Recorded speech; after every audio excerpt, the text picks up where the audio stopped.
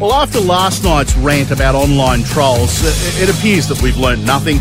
I've lost count of how many comments I had to delete from our Facebook page yesterday, mostly by trolls trying to act tough in the face of me deciding to take a bit of a stand against it. But the abuse levelled at the fiancé of an AFL player today because he wants to switch teams to be closer to family because they've got an autistic child is absolutely beyond the pale. Tim Kelly has requested a transfer from Geelong back to his hometown of Perth so he can better care for his 3 kids, one of which has special needs. You'd say that's fair cop, wouldn't you? And admirable that he wants to do that.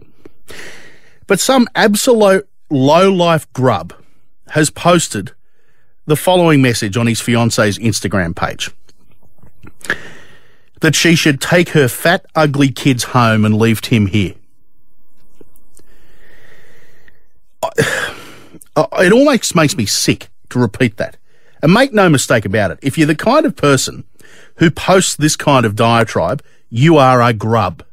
You are a low-life piece of filth. And that's all I got to say about that. 132710 is the number.